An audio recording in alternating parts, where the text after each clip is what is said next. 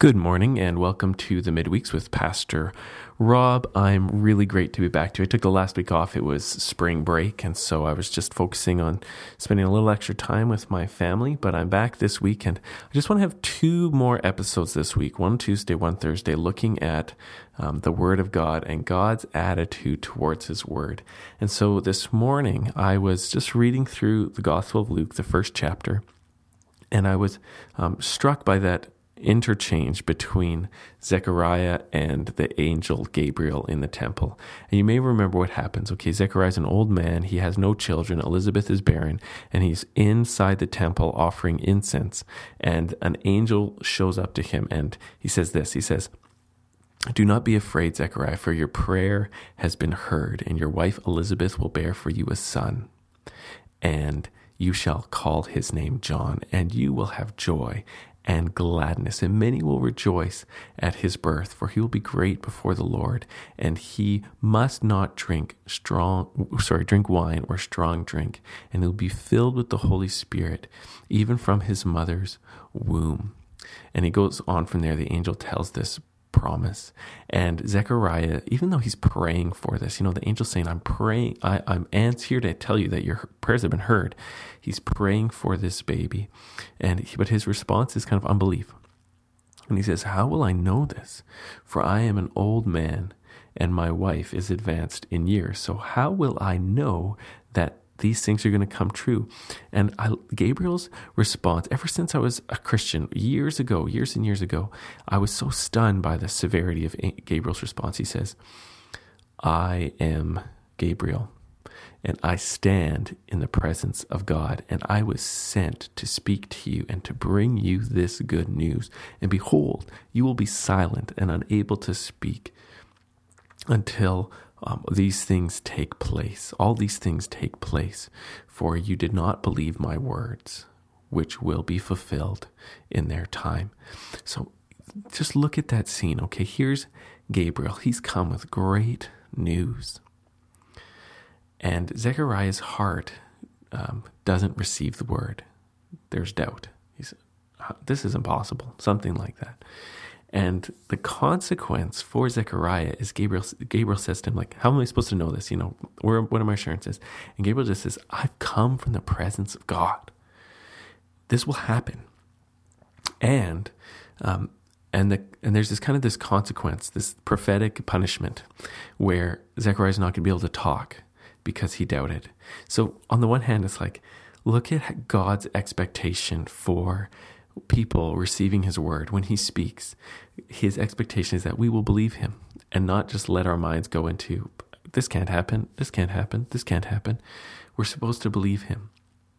And there's this consequence for Zechariah that he won't be able to speak anymore. And this is really interesting to me. We're supposed to see that this is a words-based consequence. Zechariah, in one sense, is saying, you can't say that. You can't tell me that my old wife is going to have children. You can't do it. It's impossible. You can't say that. And so the angel's response is, actually, you can't say anything.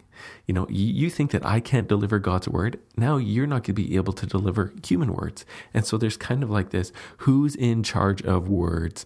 Punishment.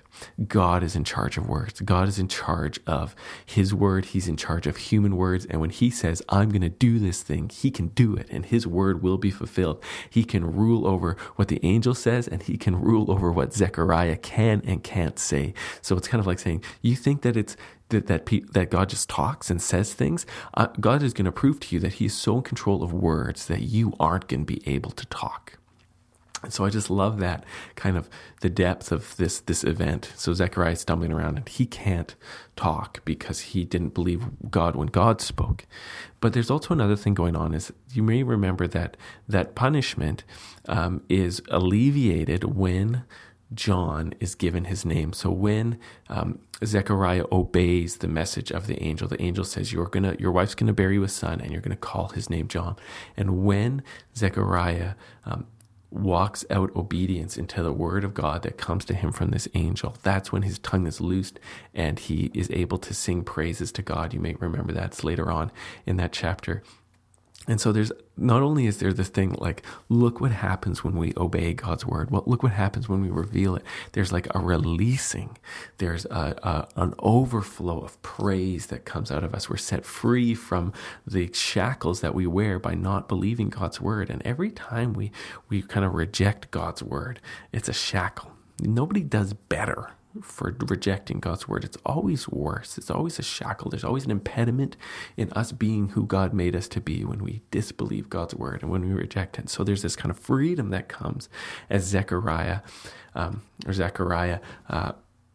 obeys the word of the angel. But at the same time, do you remember John is called to be a prophet, filled with the Holy Spirit, even from his mother's womb, with this mission to turn the children of Israel back to the Lord their God. And so as John is born, his father begins to speak, and he speaks praise, and he speaks prophetic words, and he speaks blessing over his son and praise to the God over his son. And so there's just this whole thing is about the word of God.